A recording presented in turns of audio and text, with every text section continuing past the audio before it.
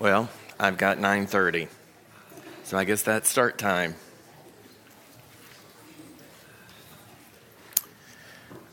We are in Romans, the first chapter, and we are going to attempt to get through Romans 1, verses 18 through 32.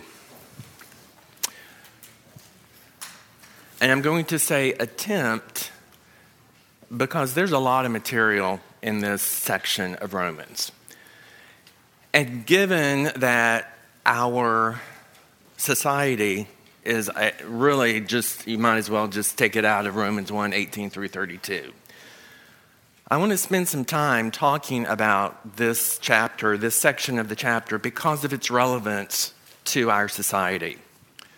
So, if we don't get through it all, we don't get through it all, and I'll make up the time somewhere else. But it is just so important that we make some practical applications from what we're reading today in verses 18 through 32. We just don't need to apply it to the Gentile world back in the first century. We need to apply it today to us. So I'm going to spend some time looking at some things that are relevant to us. And again, what are applications that we need to walk away with from this section of Romans 1? Last week, we studied the first part of Romans, and we had some basic concepts that we looked at. Number one, the gospel was prophesied through the prophets, and we looked at certain prophecies that foretold of the coming gospel. Second, the gospel is Christ-focused. It is looking at the life of Christ, his deity, his burial, his resurrection. That is the gospel. And that through, then, that gospel that is Christ-focused, that is the power that God has, that he's using to produce an obedience of faith that results in salvation. So, this week, we're going to be focused on this weekly briefing. I talked about that last week, so I won't bore you, but I will have to apologize. My printer messed up again. I'm not quite sure how the weekly briefing in your lesson was for chapter 5. But it is, so that's my bad. So what's up on this slide is the weekly briefing for this lesson. And if you notice, it is the Gentiles need salvation because refusing to honor God as God resulted in their spiritual depravity. And I really want to hone in on this concept of honoring God as we get to that section of chapter 1. So, with that said, first question that I ask is, against whom is the wrath of God revealed? All ungodliness and unrighteousness. All ungodliness. So again, if you think back to verse 17, Paul has just made the affirmation that the gospel is God's power for salvation. It is through faith that man is righteous. Okay? And so he now goes and begins a logical process of showing that to be the case. I want you to picture him as an attorney, if you will, that is presenting evidence for why we need the gospel. Because if the gospel is intended to save man, what is therefore implied? Man needs saving. Why? From what? From sin. Yes. And so, if there is sin, what does that imply? There's evil, but what does that mean? What if there is sin? Separation. But what? Transgress what? The law. A law. Okay. No, just let's say a law. Okay. And so, whose law? God. okay? And that's really where he starts. He starts with the fact that God exists.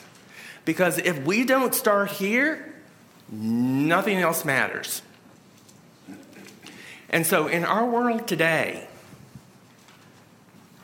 more and more people are denying the existence of God. So in our evangelism, where do we need to start? In many cases, not in all cases, but in many cases, where do we need to start?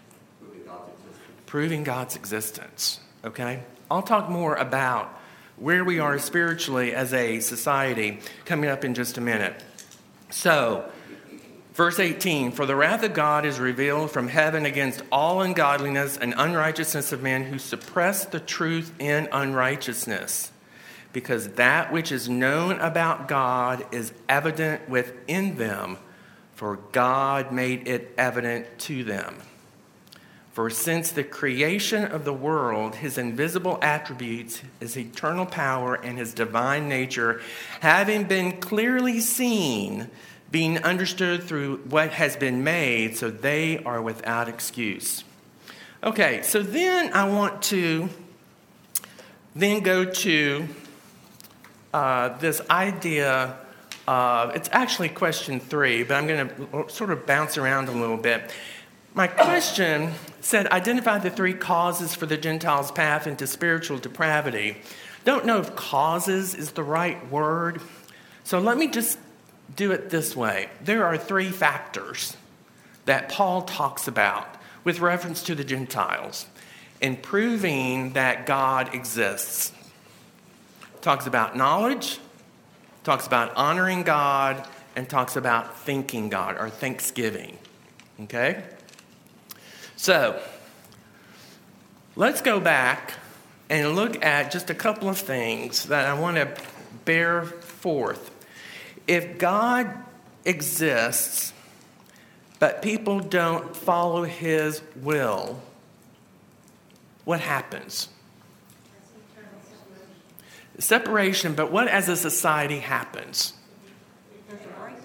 There's a breakdown. I don't know who. Okay, I heard that from the back somewhere. Phil. People believe there's a God, but it's their own God. They make something else their God. Yes. So keep that in mind, guys. So what I kept thinking about is Judges.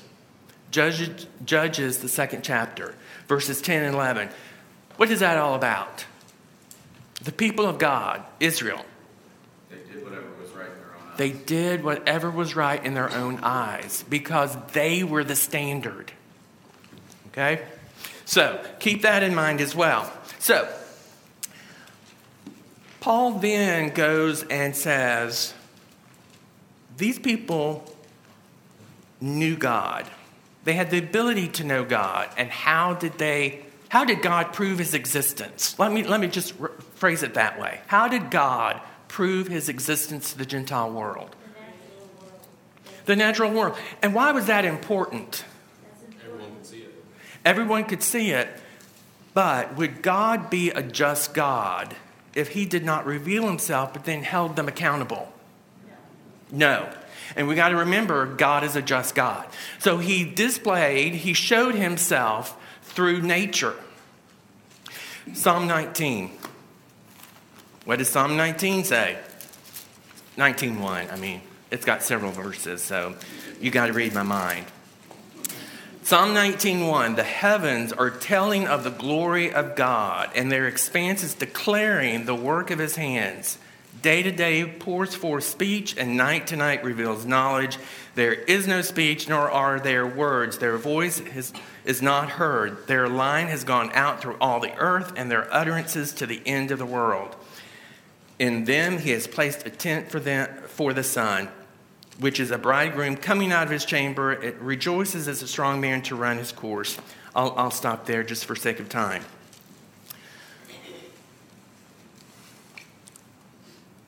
What is nature communicating to people, to man today? God's existence. Think about fall, the autumn. We see the change of the seasons. You think about spring. You see everything rejuvenating. And does it happen haphazardly? In March, winter comes. Well, if you're in the south below the equator, I guess it could be. Sorry. But in the north of the equator, okay? It just doesn't happen haphazardly, right? We can know that in the north part above the equator, North America, that winter comes in December. Autumn comes in September. Chris? It takes an equal or greater amount of faith to think that is accidental. Absolutely. Absolutely, it does. And so, I really want to stress the creation tells us of God's existence. Think about Acts, the 17th chapter. Paul is in Athens, and he is reasoning with the Greek philosophers and things like that, the people like that. And what is his point here about God? They had in their courtyard or whatever, they had a statue to an unknown God. Yeah, an unknown. Somebody created something. Yes. So they have an unknown God, but he's a God that's not served by human hands, but he gave life to everything. And he made from one every nation of mankind to live on the earth. He set their boundaries of their habitation, and it's through him we live. And so the Gentiles had a recognition of a God, but they weren't worshiping him as God.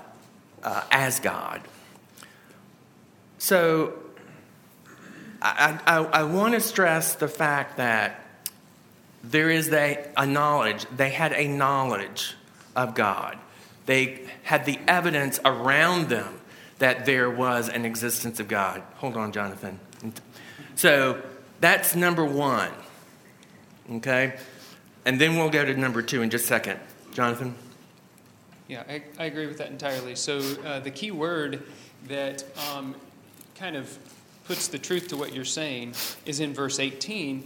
They are suppressing the truth. Mm-hmm. It's not that there was something that was totally unknown to them, couldn't be known by them, and you've borne that out very plainly. But it's this idea of suppressing the truth. You can convince yourself of any lie. You can deceive yourself or be deceived by others as long as you're suppressing the truth. And that's really the key to what's going on here. It's not that they were really actually ignorant, although it's a type of ignorance, but it's a self-inflicted ignorance. Yeah, excellent point. Truth. Thank you for bringing that out. So I want to set that point as number one. But what's number two? What had they failed to do? They had failed to honor God. Now, I want to make a couple of points here, or actually several points, because from here, what conclusion can we make? They knew God, but they failed to honor him. What conclusion can we make? Belief doesn't change. Bingo. It is not enough just to have the facts and figures. Okay? We could know everything in this book, but if we fail to honor him as God, it is all for naught. Also, you could say that because of that, we know that God is worthy of honor and glory. If it says they didn't do what they should have done, by default, we know what they should have done. Yeah, right. And so this idea of honoring God is this idea of praising him, magnifying him, and recognizing his omniscience, his power, his authority. Okay? So I want to take a step back for just a minute as we think about the fact that knowledge in and of itself is not sufficient. That we've got to recognize God for who he is. and what he's done for us. And so when you think about, and this goes back to this idea, Jonathan, of suppressing the truth, because when we think about the world that we live in, we flip on the news or go to the internet and we read the news, and we see what's going on in our society. We have all of this scientific evidence, right, for the existence of God, for a designer, for a creator. We can look down to the minuscule of the cell itself. Okay? We have all of these images and pictures of life in the womb. But what is man doing? Going back to Jonathan. They're suppressing the truth. They're suppressing what we know scientifically to be factual because they want to do what they want to do. And so I also want to say this. We need to be careful it's not a they. Do you understand what I'm saying? We need to look inward to make sure that they isn't we. Okay? Now, we'll talk a lot about that when we get to chapter 2. But there are some points I want to make because there was a Pew, and this is here. Now, again, this is research. It's on the internet. You can take it what it's worth. But it's from a reputable source, the Pew Research Center. They released a report on September 13th, 2022. That's less than a month ago. That's pretty recent, pretty relevant. So, and I don't have, obviously, time to read this entire report. It's very detailed.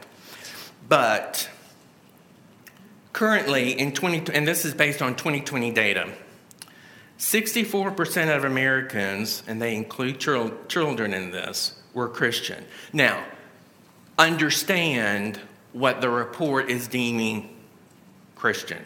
Got it? 30% are what they classify as nuns, not N-U-N, N-O-N-E-S, to get my southern dialect clarified. So what they say is unaffiliated religiously, 30% of the U.S. population. Okay? Got that? Now, and they did several studies, and in the study, they're projecting what we're going to be like by 2070, which is 48 years away. Did I do my math right? I'm not very good in math. Ask my wife. But anyway, the long and short of it is, based upon different modeling, you could actually wind up with, and they also say this, within this, okay, the current rate is that for people, they term it as switching. Okay, so they may be Christian now, but what are they going to be later? Does that make sense what I'm saying? That's switching. Currently, there is a rate of 30% for switching. And the prime time for switching is between the ages of 15 and 29. Okay? So, the unaffiliated, there is also a switching. So don't look at it just one way. The unaffiliated can switch to an affiliated or to a Christian, quote unquote. That rate is 21%. You see the gap? Okay. So if nothing happens, okay, if it's continued steady, then 46% of America by 2070 will be Christian. Okay? Then, if they do switching without limits, meaning anybody can switch, because there were some parameters, and I won't bore you. But the bottom line is, by 2070, they're estimating between 35 and 54% of America will be Christian, quote unquote. Okay? Because what you're seeing is a larger and larger percentage of Americans being totally unaffiliated, secular. Okay? Now, why am I going through this? Because it all has to do about knowing and honoring God. Okay? Now, I'm going to go off on what may appear to be a tangent, but given the statistics of what this research has shown, I think my tangent needs to be said. Because we need to instill in our kids an honor of God, an honoring of God for who He is, for His glory, His majesty, His authority. So, why do I say kids? Because how do kids learn the concept of authority? Through their parents. So, if we cannot teach our kids the concept of authority, we parent child, how are they ever going to learn the concept of godly authority for someone they cannot see? Okay? Am I making sense? Are you getting where I'm going? So, I usually don't do this and read some things, but to me this is so important given the society that we find ourselves in, that we have got to instill in our kids a concept of parental authority. Because without it, they will not, or it's going to be very tough to instill in them the concept of godly authority, so they can have the proper reverence for who God is. So, okay, I admit, in 3 months, I'm going to turn 60. So, I want you guys, especially you younger ones, to consider what I'm about to say as an older man who has lived through raising kids. Don't make the same mistakes I have. Because my wife kept me grounded. Because I didn't see a lot of things that I now see. So don't take this as an old man. There's a reason why I'm saying what I'm about to say. We have got to instill in our kids parental authority. And how do you do that? Let me go back and say this. Ephesians 6:1.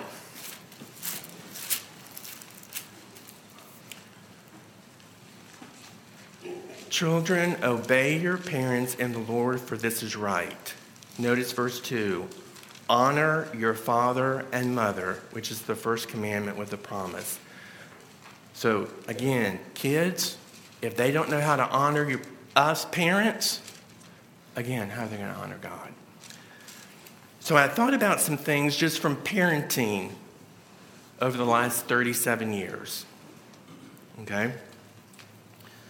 That I want to instill in you younger ones who are either raising kids, who haven't yet had kids, or you have kids on the way. First off, again, as I said, you got to teach them authority, your authority as a parent.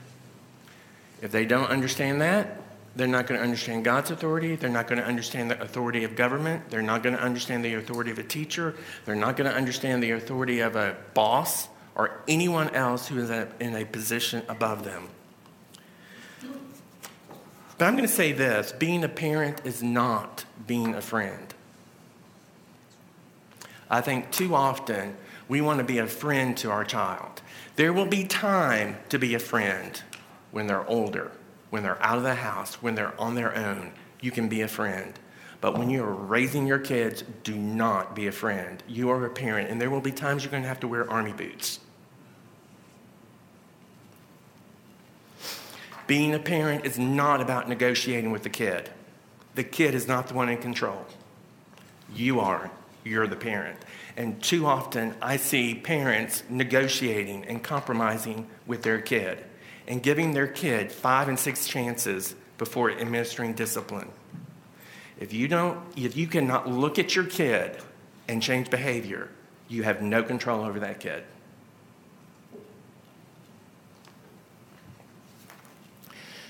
Do not start out by telling the kid what you're doing, and then ask, okay?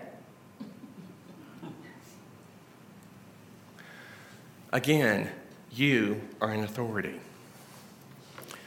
Do not think that as a parent, you have to explain the reasons why you've said yes or no. God didn't. Has God told us the reason behind everything that he has said or revealed in his word? No, he hasn't. There will be things that you do want to explain to him or her, Johnny or Susie, because you can set forth biblical and godly principles in showing them why you've made this decision. But if you can't connect it to a biblical principle, it is okay to say, because I said so.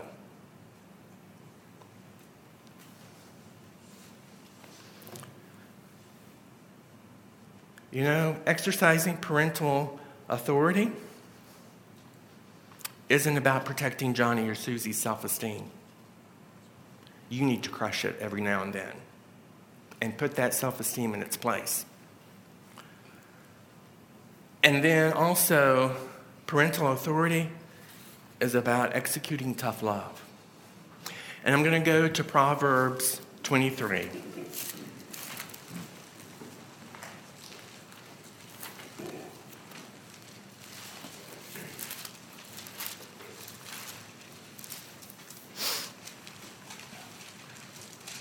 Proverbs 23:13. Do not hold back discipline from the child. Although you beat him with a rod, he will not die.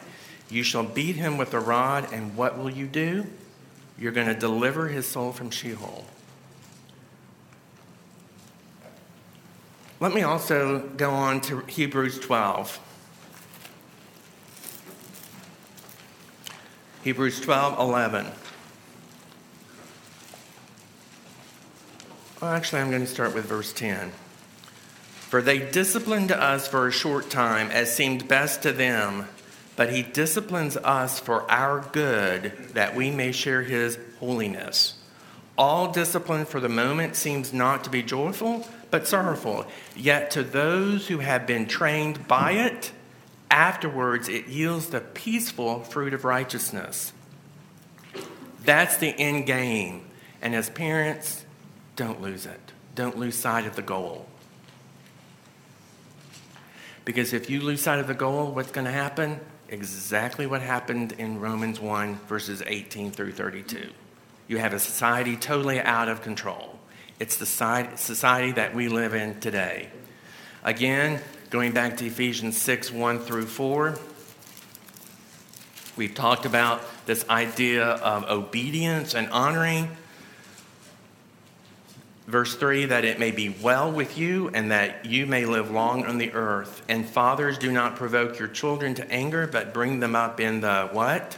Discipline and instruction of the Lord. There are two components. Again, it's not enough just to teach our children the facts and the figures of the scripture.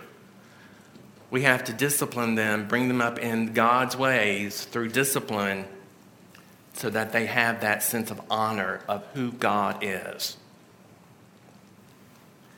And I'll just say this in my closing remarks on this topic, but we have got to stop bowing down to the idol of human wisdom and use this book as our guide to parenting and not a whole bunch of books on the shelf that have no clue how to raise children according to God's path. You want to get holy children? One who are not only know the scripture and honor God and thank God, and we'll get to Thanksgiving in just a minute. It's this book. It's not some book off the shelf in a library. So, I'll come off my little soapbox. But I feel like as you look around today's society, if you remember nothing else but that weekly briefing of how do you teach a child how to honor God. So, let's move on and let's talk a little bit about this concept of thankfulness. thanksgiving. And when you think about it, if we're thankful, what is our attitude? Contentment, is that what you said? Contentment and joy. But let's take it a step further, or maybe back or up. Appreciation. Appreciation of who or what? God. Of God. He's given us so much. Given. Because being thankful recognizes that it is not us who accomplished something. It is not us who's in control. That gift of thanksgiving, recognizing that there is someone else. And so when you think about Philippians 4:6, I think that's maybe where you were going with a little bit. Yes. 1 Thessalonians 5:16-18, this concept of being thankful. That's something else we need to be teaching our kids, is thankfulness. But you do all of that through what I've just said. You're teaching them to honor, and you're teaching them to be thankful.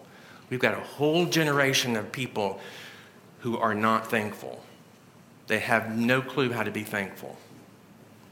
And so here I just want to, again, impress upon you that of these three things. Now notice, going back to Romans 1. So I'm going to go back to verse 21 and then go on. For even though they knew God, they did not honor him as God or give thanks, but they became futile in their speculation, and their foolish heart was darkened. Again, they looked inward, they looked to themselves. Professing to be wise, they became fools. Oh, I'm sorry.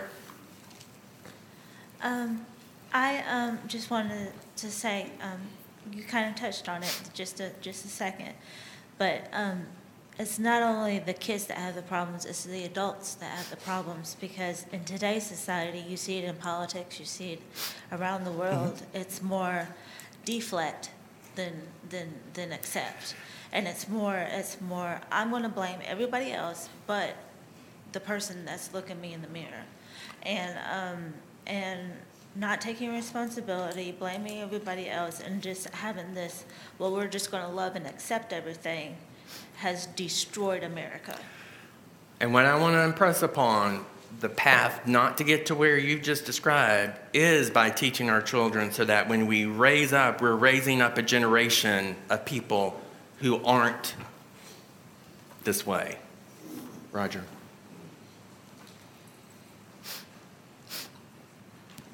One of the things that I think we fall short in as parents, and I'll have to say I didn't do this with my children, you need to start talking to your children around the age 14 that they're going to leave your house and they're going to have to make a choice. Am I going to be a Christian or am I not? Because a lot of times our kids follow our examples, and when they go to college, they just forget all about being a Christian. I think we do a bad job with teaching them that they're going to reach this part in their life, and they're going to have to choose right. And we need to start talking to them at 14, 15 years old. My children, when they got their driver's license and their car, it became rough. The teenage years are rough to begin with. And yes, we need to be talking to our kids. But I'm going to say this. I'd move it up. I'd say 2, 1, 2, 3. And that's when we start teaching our kids, as we're reading these Bible accounts and events. And notice I didn't use the word story. So I don't want the kid to think it's a fictional story. But these things happen. They are accounts. They're events. We need to be doing that from the very beginning. Not to take away from anything that you talked about the importance of instilling discipline with our kids. but kids are very good at seeing patterns and detecting inconsistencies. So before we discipline them, we have to be examples to them of how they should be acting. Because if they see us doing something that we shouldn't be doing, and then trying to discipline them, it will provoke them to anger. It will cause frustration. Yeah. Oh, absolutely. Yes. Yeah. Absolutely. Okay. So now going to question 4. I know time is getting away, but then I asked the question: due to their wisdom, and I put that in quotes, what 3 things did the Gentiles exchange? And so, to that point, I want you to think about it in this way. Based on their human wisdom, what did they exchange? One of them was idolatry, because they of their images of animals. Mm-hmm. So let's look at each of these 3. And notice how he starts. Because I think there is a progression here. You see that. So notice, beginning in verse 22, professing to be wise, they became fools and did 3 things. 1, they exchanged the glory of the incorruptible God for an image in the form of corruptible man and of birds and 4-footed animals and crawling creatures. So step number 1. They exchanged the glory of God. And I could not help but think about Exodus 33. So let's go to Exodus 33.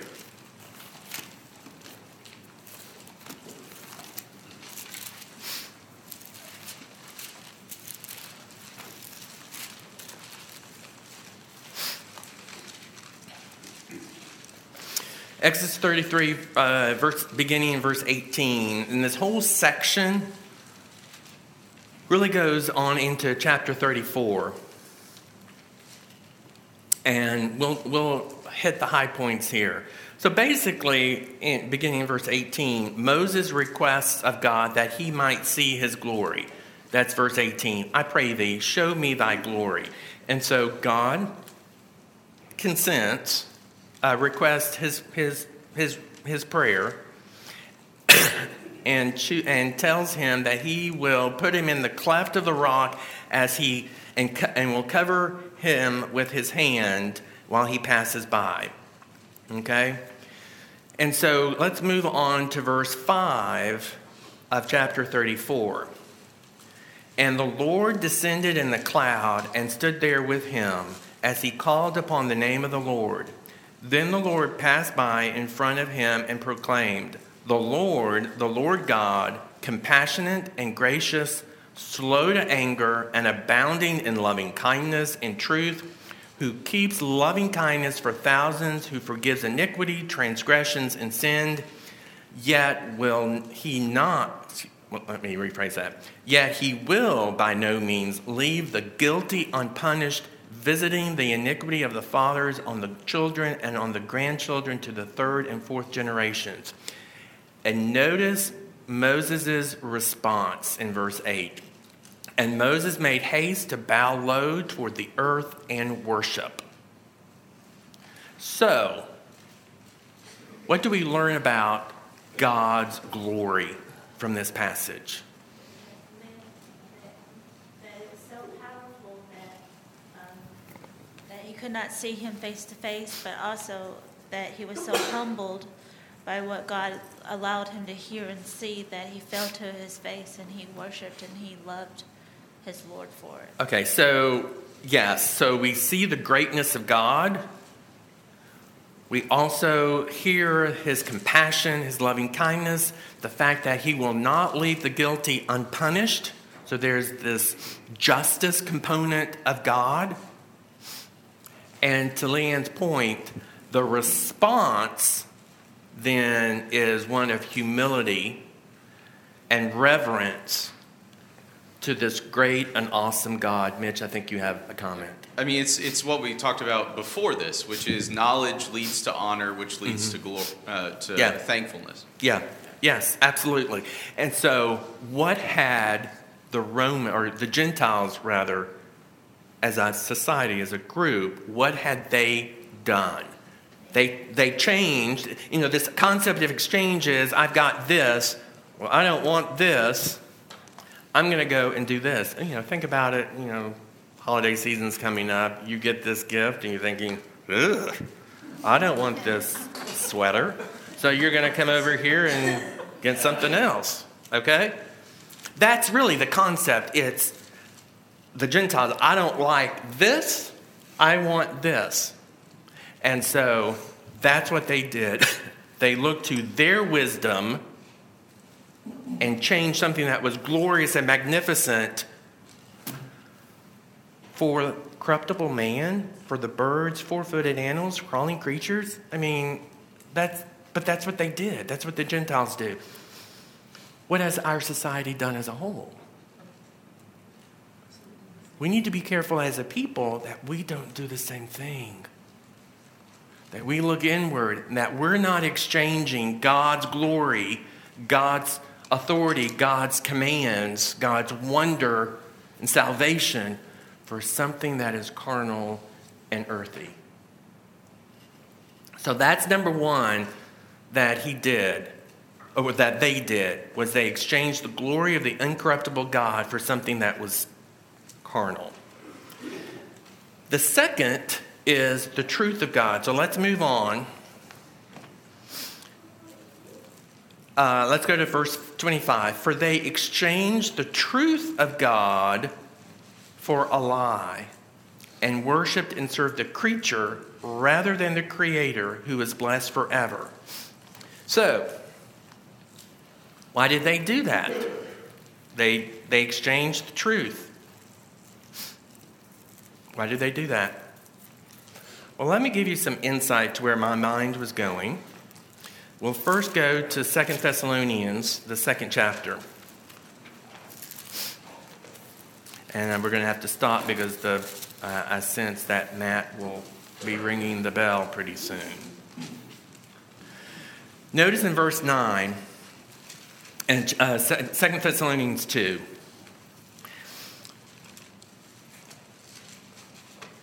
that is, the one whose coming is in accordance with the activity of Satan, and that's speaking of the man of lawlessness. Going to verse 10, and with all deception of wickedness for those who perish, because they did not receive the love of the truth so as to be saved. They didn't value God's word. They didn't love God's word enough to live by it. It's not what they wanted. They felt they had something better. And so they discarded God's truth for a lie. And I also thought of this. Going to 1 Corinthians, the 1st chapter, we looked at that last quarter. What do people think of the word of the cross? God's truth. It's foolishness. That's stupid. And so then what do? They go and do their own thing.